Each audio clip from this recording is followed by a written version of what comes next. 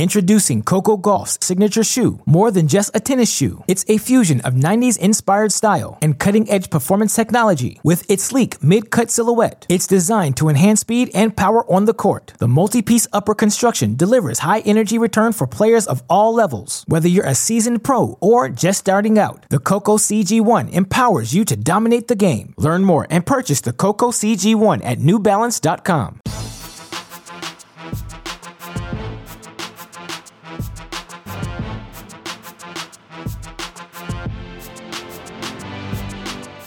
Welcome to the Mini Break, your daily podcast for the biggest storylines, results, and controversies from the tennis world. Today is Thursday, January 30th. End of the month means we are almost done with our first Grand Slam of the 2020 season. Day 11 at the Australian Open now officially in the books. Two unexpected finalists emerging on the women's side, one finalist on the men's side. I think it's safe to say all of us had penciled in to our Turnitopia draws. Before we break down all of the action, I just want to remind you listeners that today's podcast and every Mini Break podcast brought to you by our new friends at Diadem Tennis. Diadem, their rackets, their string technology on the forefront of all innovations here in the 2020s. And we're excited to announce very soon they're going to be dropping two new rackets, the Diadem Elevate and the Diadem Nova. We think you listeners, a wand. See, I'm so thinking I'm already on that port of the podcast. A racket is such a personal choice. It's the Harry Potter equivalent of choosing a wand. If you don't have the right racket, your tennis is just going to be in fits all day long. So we think Diadem is the people you want to partner with. And look, if you use our promo code CR50, you can get 50% off your first order. Sometimes when you're investing in a new racket, you're like, well, this racket better work for me because I just dropped $130, $140, $150. Use our promo code CR50, get 50% off your order at Diadem Sports. And again, thank you to them for being the title sponsors of this podcast. That being said, joining me today to break down Australian Open Day 11, you know him as the co-host of these Mini Break podcasts throughout this 2020 first Grand Slam, a former Denison men's tennis superstar. I affectionately refer to him as James Falsta McDonald. Jamie, welcome back to the Mini Break podcast. How you doing today? Appreciate it. No, it's good to be back as always. This is our new rhythm, so now my body's used to it, my mind's used to it, and I'm good. I have to title these podcasts to put them up in the drive so that Westhoff knows what to edit. And I always think it's today, day 11, day 12, day whatever. And I go back to, well, how many days in a row have I not eaten lunch? And then I'm like, oh, yeah, it's day 11. Yes, that is one way. And speaking of which, I am starving. So that's just going to fuel me further in this one. Well, the good news is those people starving for great tennis got to see that and more in these semifinal actions. You like that, Jamie? Hey, great Beautiful. shot on that. And, of course, that's what we're going to be breaking down today. 3 singles matches to break down. And then, of course, we want to preview tonight's men's second semifinal action. Let's start on the women's side because of all of these matches, I think only one featured two players playing their absolute best tennis. And that was our second women's semifinal on the day. Garbine Muguruza knocking out the number 4 seed Simona Halep 7-6, 7-5. Before we even break down any of the tennis, Jamie, true or false, this was the highest quality match of the day? Oh, definitely. Yeah, without question. I mean, the other women's semifinal, of course, we'll get to, but just both of them, I don't think, played at a very high level, particularly in their first set. We obviously know about Federer. He was struggling physically. So, yeah, these were people who were locked in. This was a grind over 2 hours long. Straight sets, ultimately, but, definitely could have gone 3. And the quality of match really deserved, the title and esteem that a 3-set match gets. And although Ashley Barty, the number 1 seed, the number 1 player in the world coming into this year's Australian Open, I think this was the semifinal. A lot of people thought these were the two favorites. You asked me yesterday. I had Halep and Muguruza, I think, as my number 2 and number 3. Or maybe I had them. Maybe you put Muguruza too, right, to bait me? I did. Yeah, and I think after all, looking back on it, it should have been Halep and Muguruza 1 and 2 because these are two players playing their best tennis coming into the semifinal. Halep had yet to drop a set. Muguruza dropped sets in her first 2 matches, but straight sets the rest of the way through. Neither of these players got a day off as they both competed in their quarterfinal match, yesterday, and that didn't seem to me to be a factor at all. In fact, you look at it through the beginning of these matches, both of these players holding serve fairly comfortably, and it wasn't until Muguruza took the lead, ended up she got the break, I think, at around 3-all. She ends up serving for the first set at 5-4. And then Halep flipped the switch, and all of a sudden we found Simona Halep up 6-5, love 40, 3 set points to break Muguruza, take the first. This was the sort of match that, the levels of play were both so high that there were swings of momentum throughout, and it really made for fun tennis. Definitely. It's funny, like once again, alluding to our other semifinal as well, there were certainly some swings on that one, but in a very different context. This was swings of people battling out and hitting great shots, grinding through points to get back into it, to swing the momentum their way. Whereas the other one was really just, missed opportunities causing momentum. This was the complete opposite. And so it just so many props to Muguruza for being able to not only get the first set, but then be able to bounce back and take the second, not make this thing even more physical into a third set. Yeah, so let's be clear. Simona Halep, she, again, had multiple set points for herself in that first set. She went down 6-4 in that first set breaker, but climbed all the way back up to take a lead. Eventually, Muguruza at 9-8 serving, hits a big first serve, hits 2 really nice +1 balls.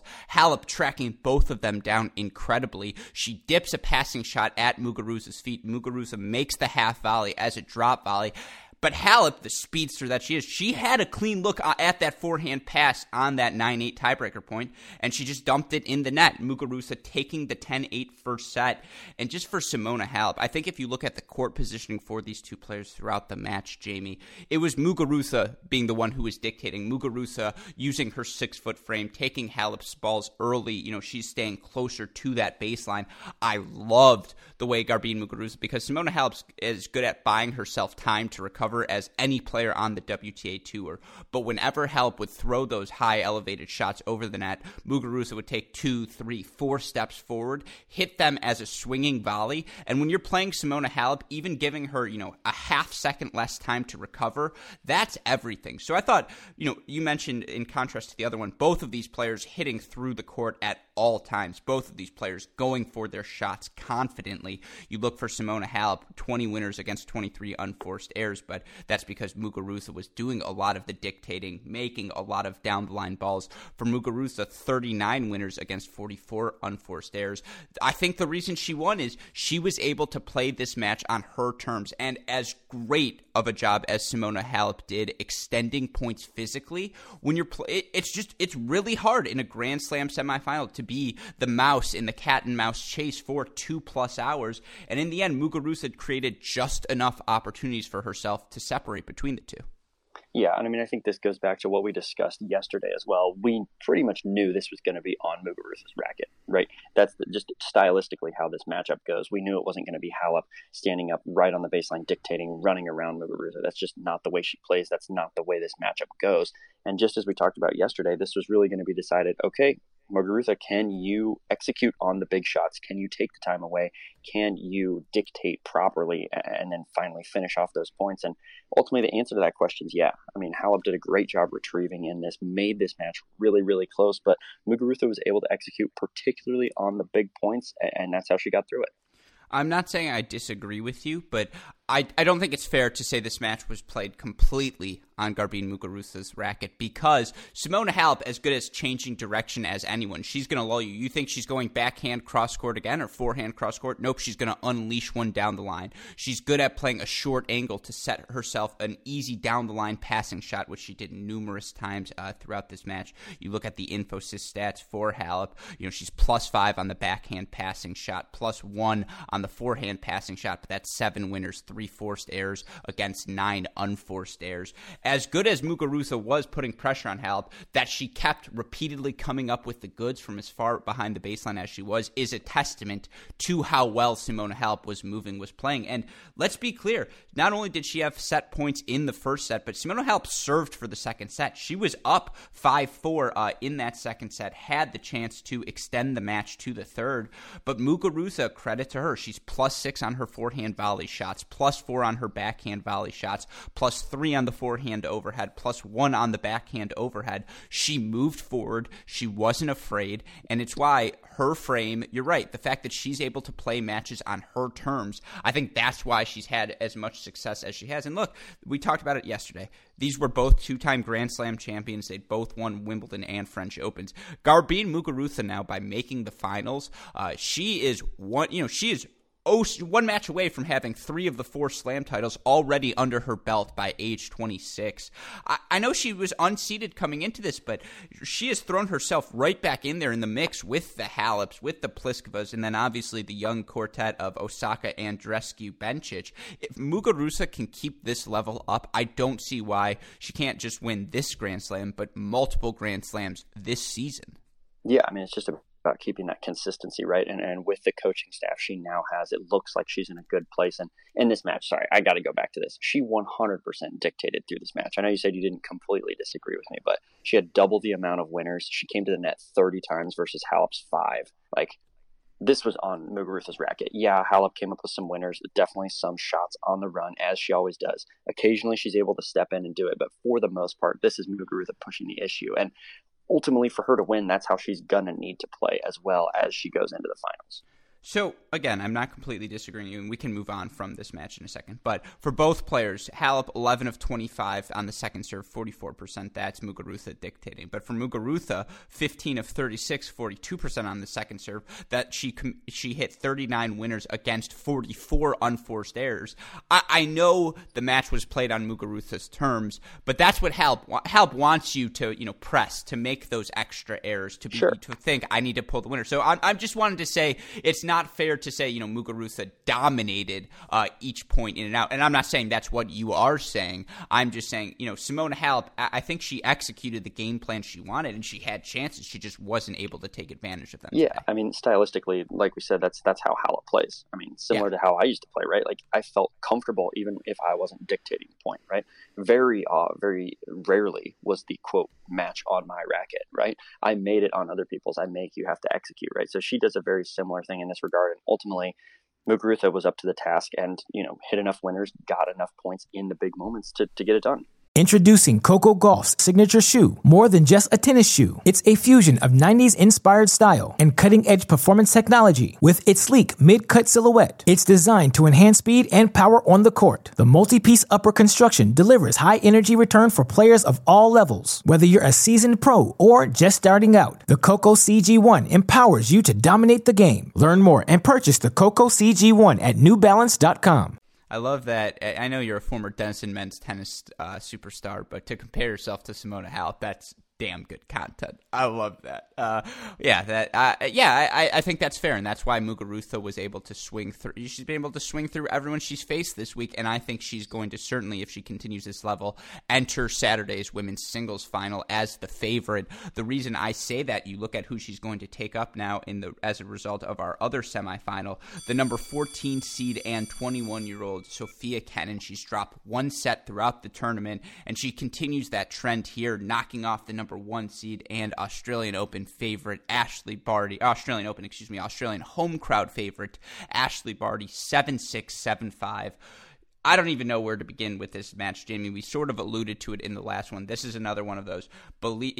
Ashley Barty had 2 set points in both sets, and Kenin just the steadier of the two players. She did maybe what I don't think it's fair to say she did what Halep couldn't, because I think it's to say Muguruza did what Barty couldn't. But Sofia Kenin, again, she just, whether it's the drop shot lob combo, whether it's the slice, the discipline she showed attacking Ashley Barty's backhand, what a result from the young American. Yeah, I mean, this is a phenomenal result for her to get into the Australian Open finals. So many different obstacles. Like you said, don't know where to start. But let's start here. The fact that, like you mentioned, Ash Barty, the hometown favorite, has a huge following behind her. The young American, though, stood up to the task and ended up getting through it in straights. And, it's interesting to me. There's a lot of things you can say as you go play by play here. I mean, I think the first that we already talked about a little bit is just the nerves and the level of play here, particularly at the beginning of the match, just wasn't where it was for both the 1 seed and the 14 seed. Yeah, and you talk about four Muguruza and Halep, two-time Slam champions. Ashley Barty, she did win a Grand Slam last year, but she's never played in a semifinal in front of a home crowd. There are 100, as much of an advantage as that is, there are 100% factor of nerves that are going to play into your opening level, the adrenaline rush when you come out on that Rod Laver Arena to a roaring, ruckus Australian crowd. Dare I say, we sort of saw the same thing happen to her last year in the Fed Cup final when Kiki Mladenovic was able to win the third set. And now I'm not doubting Ashley Barty's chops. She's a Grand Slam champion. That she made the semifinals here is a testament to her talent, obviously. But for Sofia Kenin, look, I mentioned this. Her discipline in finding the backhand for Barty, she raced out to a 6-4 lead in that first set tiebreaker. For the next 3 points, Kenin had a game plan, and it was ad side, ad side, ad side. I'm going to force Ashley Barty to hit backhand slices. I'm going to, open up the court for myself, wait until there's a slice that hits that I can either take the forehand cross court or do whatever I want with it. And what was funny is Ashley Barty was keenly aware, as she always is, that was Kenin's game plan. And to set up that 6-4 lead, Barty got 2 looks at forehands and hit 2 winners off them.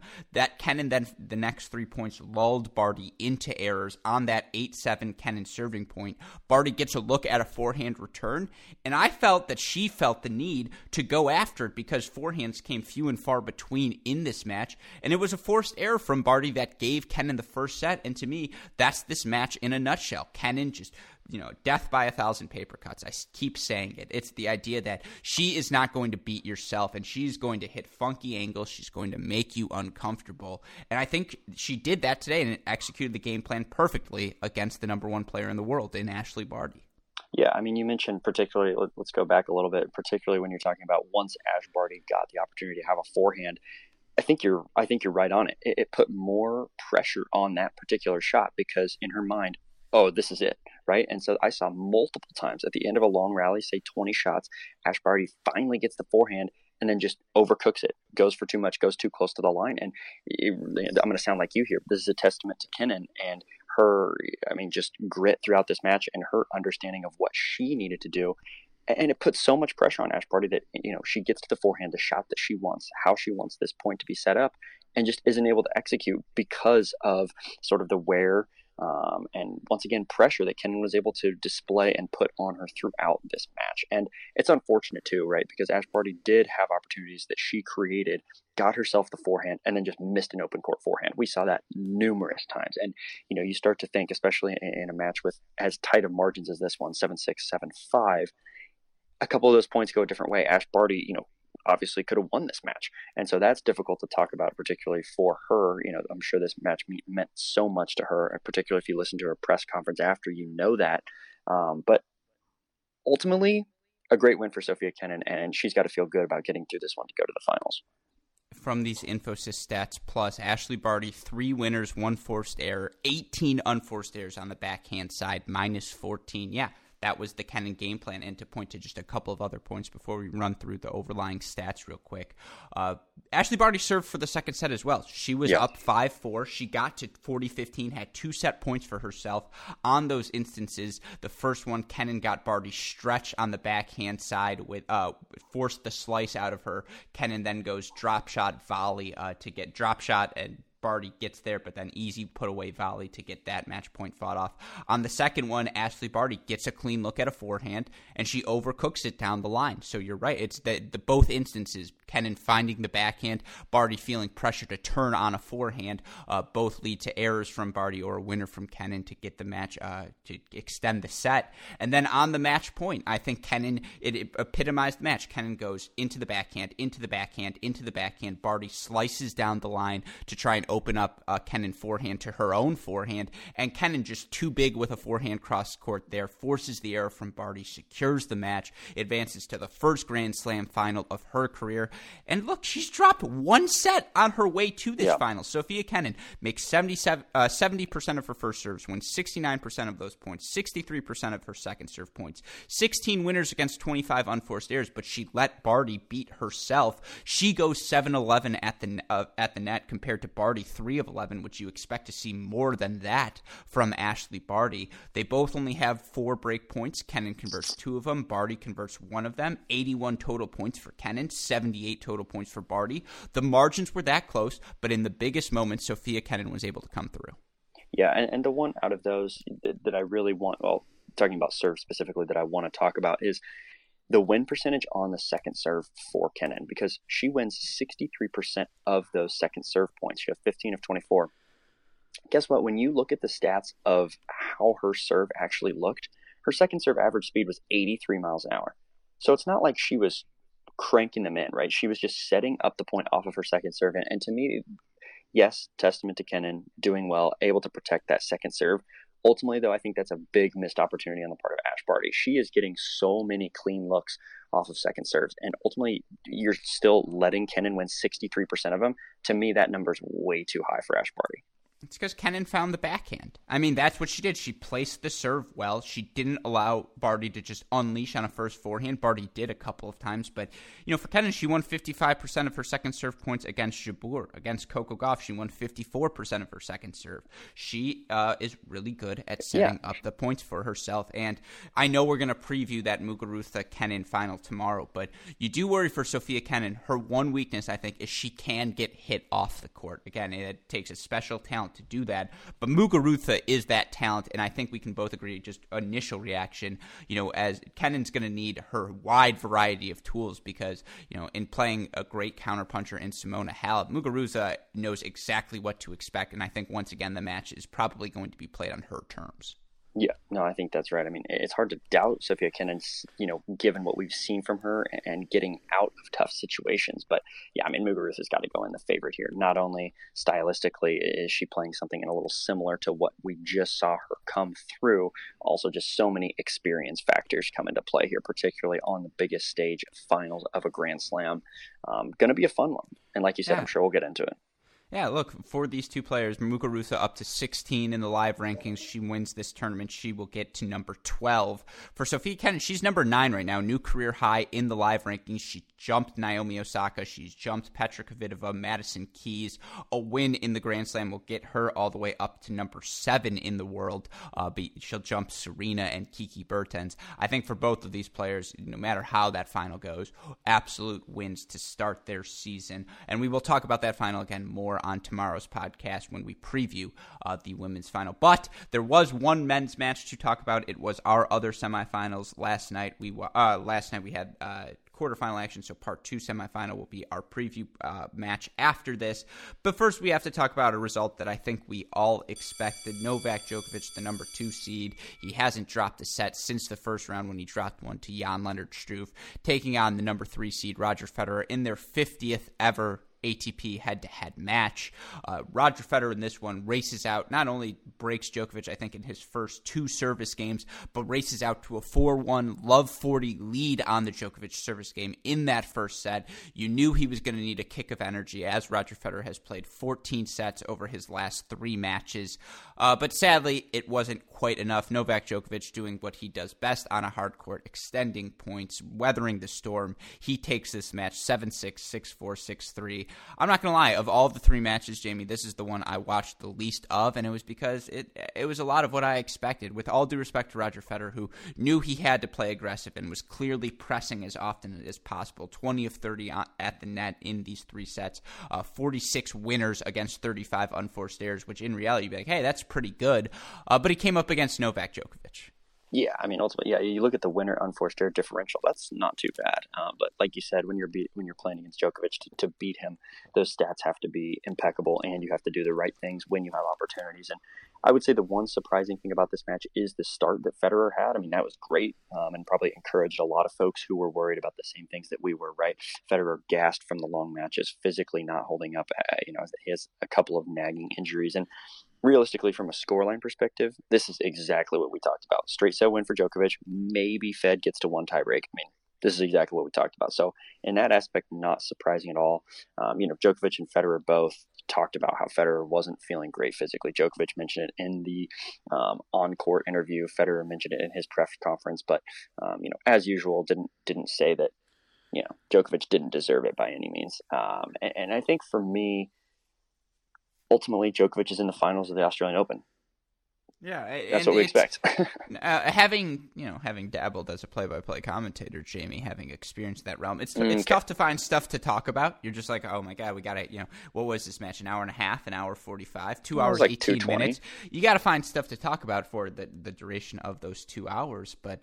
I mean, I didn't need to hear every other break. And Federer's back is hurting him. And his knee is hurting him. And right. By the way, how injured he is. It's like, yes, we are all aware this is not Roger Federer at his best. And I do think that 4-1 lead he took was very misleading because Djokovic had break points in that first service game for Federer. He had break points in that second service game for Federer at 1-2, him serving. He was up 40-15 before Federer broke him again.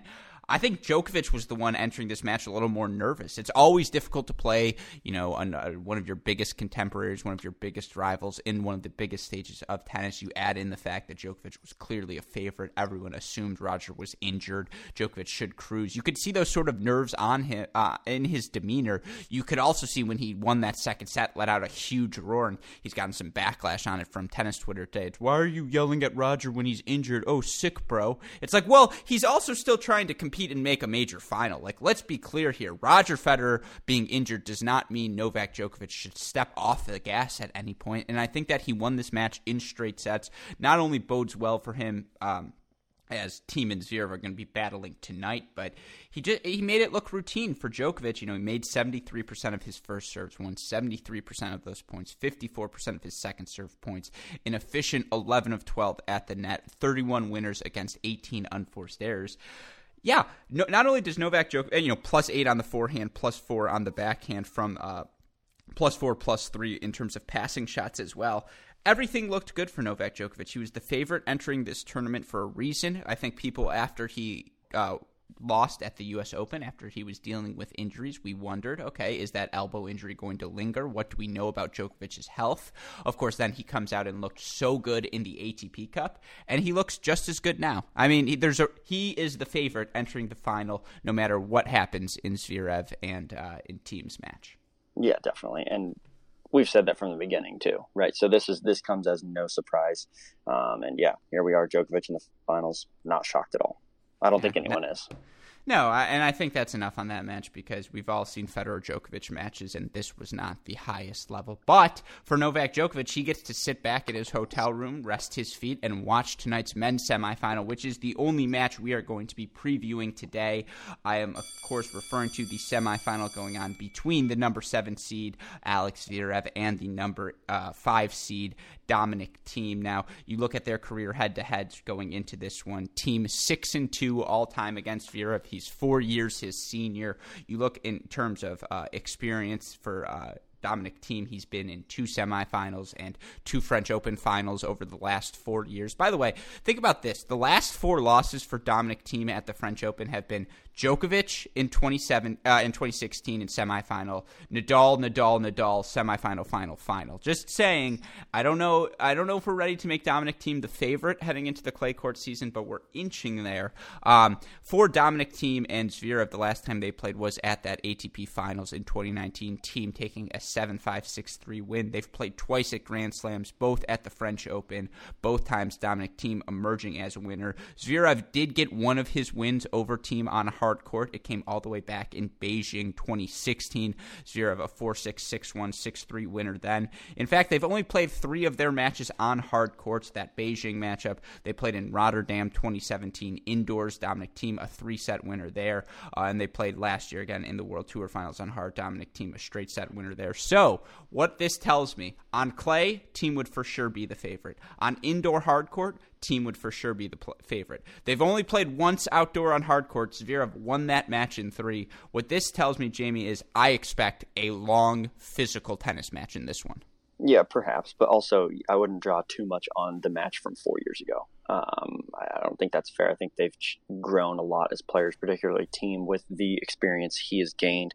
To me, Thiem comes into this a favorite. I mean, look, Zverev has looked good. His win in the last round, of course, impressive. Thiem's even more impressive, being able to withstand the 1 seed in Rafa Nadal, getting that win over him in a majors. Always huge, no matter the circumstance, right?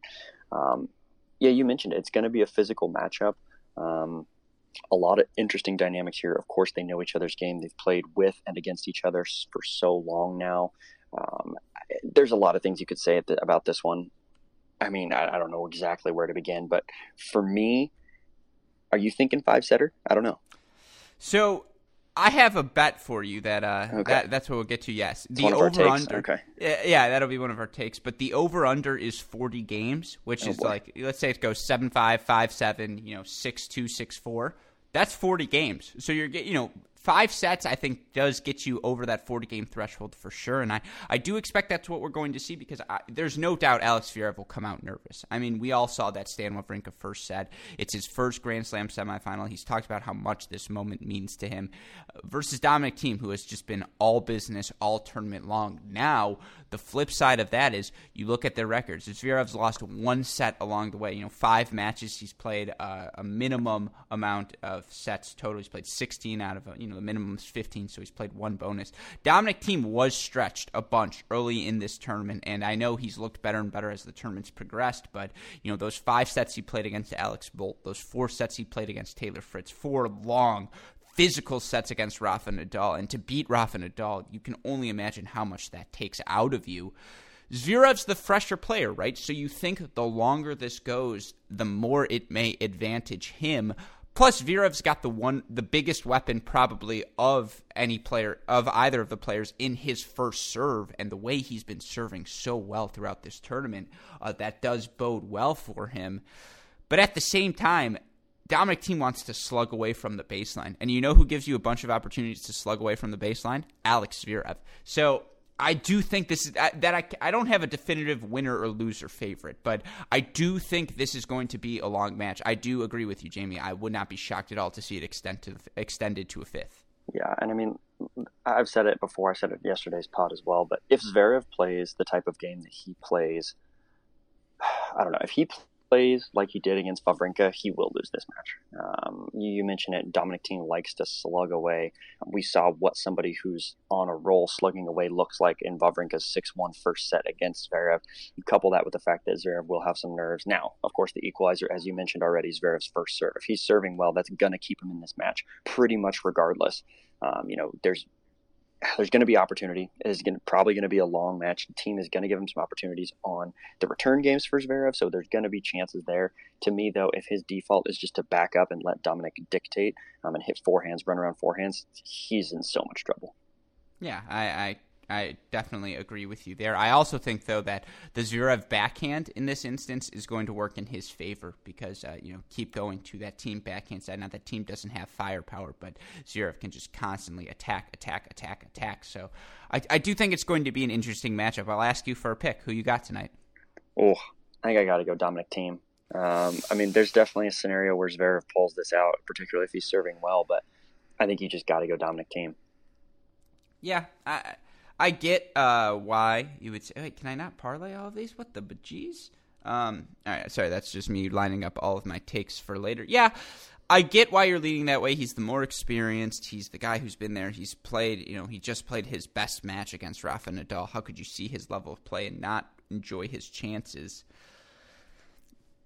I feel like we haven't talked about Zverev at all, and that's why he's done well, because I continue to not jinx him. Do I want to put the reverse jinx and pick Thiem? You pretty much already did.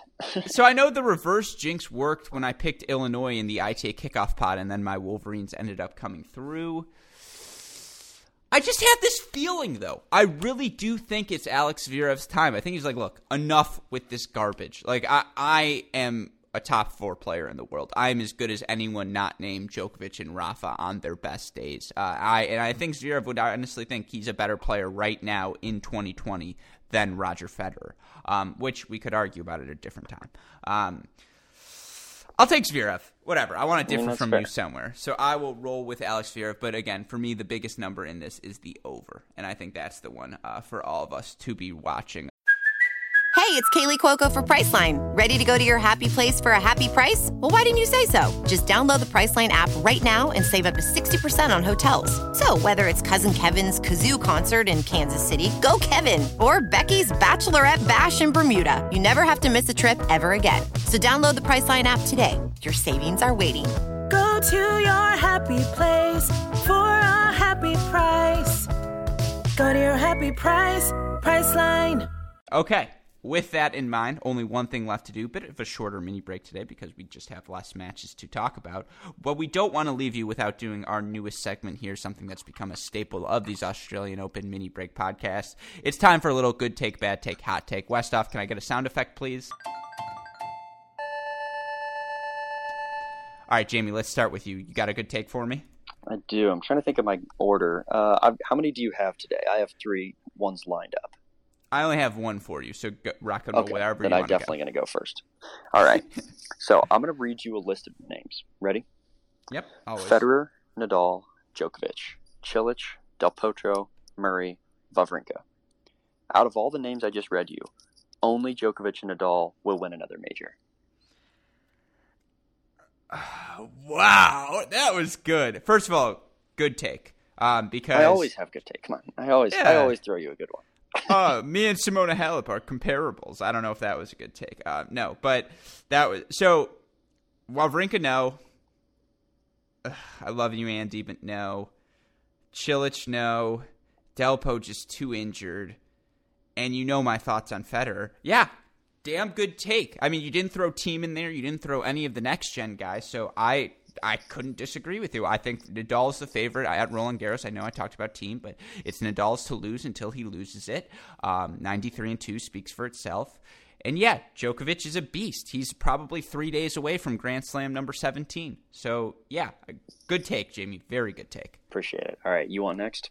Yeah, sure. I'll just throw in my bet of the day. So not too many Australian Open matches for us to discuss. I think it would be hard to base any bet around that sort of action. But I do have a bet for you mixing and matching some things from across the tennis world. Sound good? Oh, boy. Here we go. All right. The only Australian Open matches, I think, is we talked about why Zverev and Team could go over. That over-under is 40.5. It's minus 105 for the over, minus 125 for the under. I'm going to take the over on that one. I just like that. And then I'm going to take Maddox Sands and Jamie Murray over Astra Sharma and JP Smith. That's a match I talked about yesterday. It gets played today. I think they're the favorites. But then we throw in 3 non-Australian Open events, and there's a fantastic tournament going on right now in Newport Beach, a challenger for the men, $125K for the women. Here are my 3 matches I want to bet on from there. Taylor Fritz over Mitchell Kruger, Miomir Kecmanovic over Daniel Galan, and Taylor Townsend over Alina Kalinina. You do those things, Fritz, Kecmanovic, Townsend, Maddox Sands, Murray, and the over 40.5. You get 4-1 odds. Good take, bad take, hot take. You know, you're much more of a betting man than myself. I try to avoid that to at least some degree, but if I'm going to bet on that, that's a pretty good take, actually. I like those. Yeah, I'm not even saying I'm going to bet, by the way, listeners. I don't bet on 90% of the takes I throw out on here. He's a degenerate. No, I'm kidding. No, I only bet on the ones I win, right? I've never lost before, ever. Correct. But no, I think if you're going to mix things up, that's the way to go. And I think Kecmanovic and Fritz are locks, and I love Taylor Townsend. So it just gives you rooting interest throughout the day. Fair. Okay. Well, in that case, my next take, this solidifies the order. Along those lines, pun intended, let's say the line for Djokovic Majors 1 this year, so in 2020, is 2.5. And I take the over. Good take, bad take, hot take. I mean, 2.5's the freaking number, by the way. Man, I mean, we've seen him sort of slow down by the U.S. Open these past couple of years. Didn't he win 2018 U.S. Open? No, but the year before that, right? Rafa won. So 2019 U.S. Open, Rafa won. No, and right? 17. Oh yeah. Yeah, so I'm saying there is a world. 2 out of the past 3 years, Djokovic hasn't made it fully healthy to the end of the season. That being said, man, I mean, if he's not going to win now, the window will close because Zverev Team getting to this semifinal, the next gen guys aren't going to lose forever. Like, just eventually, I think Ben Rothenberg used to call it the Milos Raonic test. It's like, eventually Milos Raonic is going to be good enough just by virtue of being in his prime when everyone else isn't, that he's going to win a slam. Now, that hasn't borne true, but I mean, it's a good take, duh. It's a little hot because it's coming off of how good he's looked in Australia, and No, it's a good take. It's a good take. All right. Of course it's a good take. All right. I got one more for you then. I was going to say, let me throw a bonus one at you. Oh, you want a bonus one? Go for it.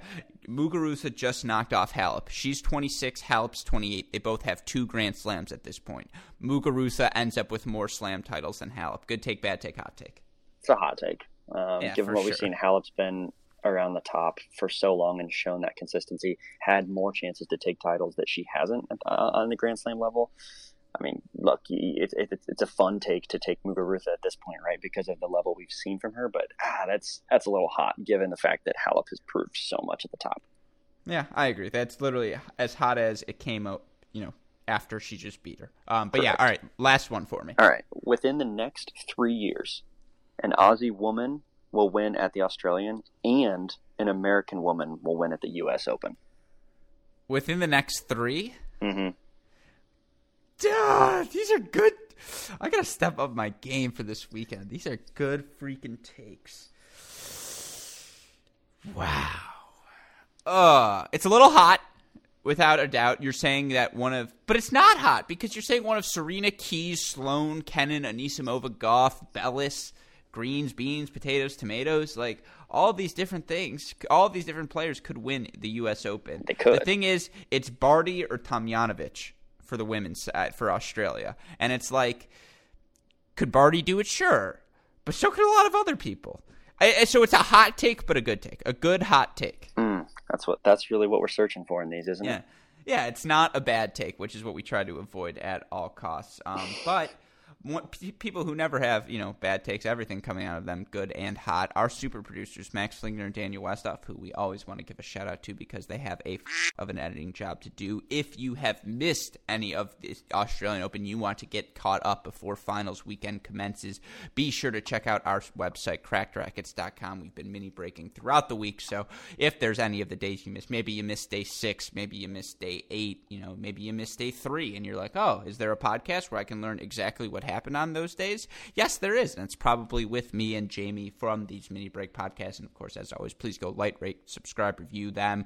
On the Great Shot podcast front, college tennis is what we're covering. ITA kickoff weekends recaps on that GSP feed on Cracked Interviews. Got to sit down with Braden Schnurr, talk to him. He's in competition at Newport Beach this weekend as well. So if you want to hear about his mindset, go give that a listen. And of course, for the more immediate day-to-day updates, Twitter, Instagram, Facebook, YouTube, for all of our social media content, it's at Cracked Rackets. Want to give a shout out once again to our sponsors, Diadem Tennis and AeroBar, who make these podcasts possible.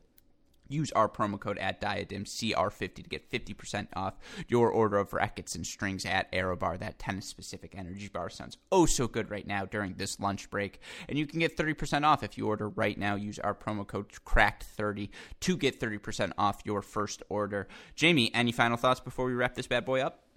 Go team. I don't know. Go Zverev too. Honestly, win-win.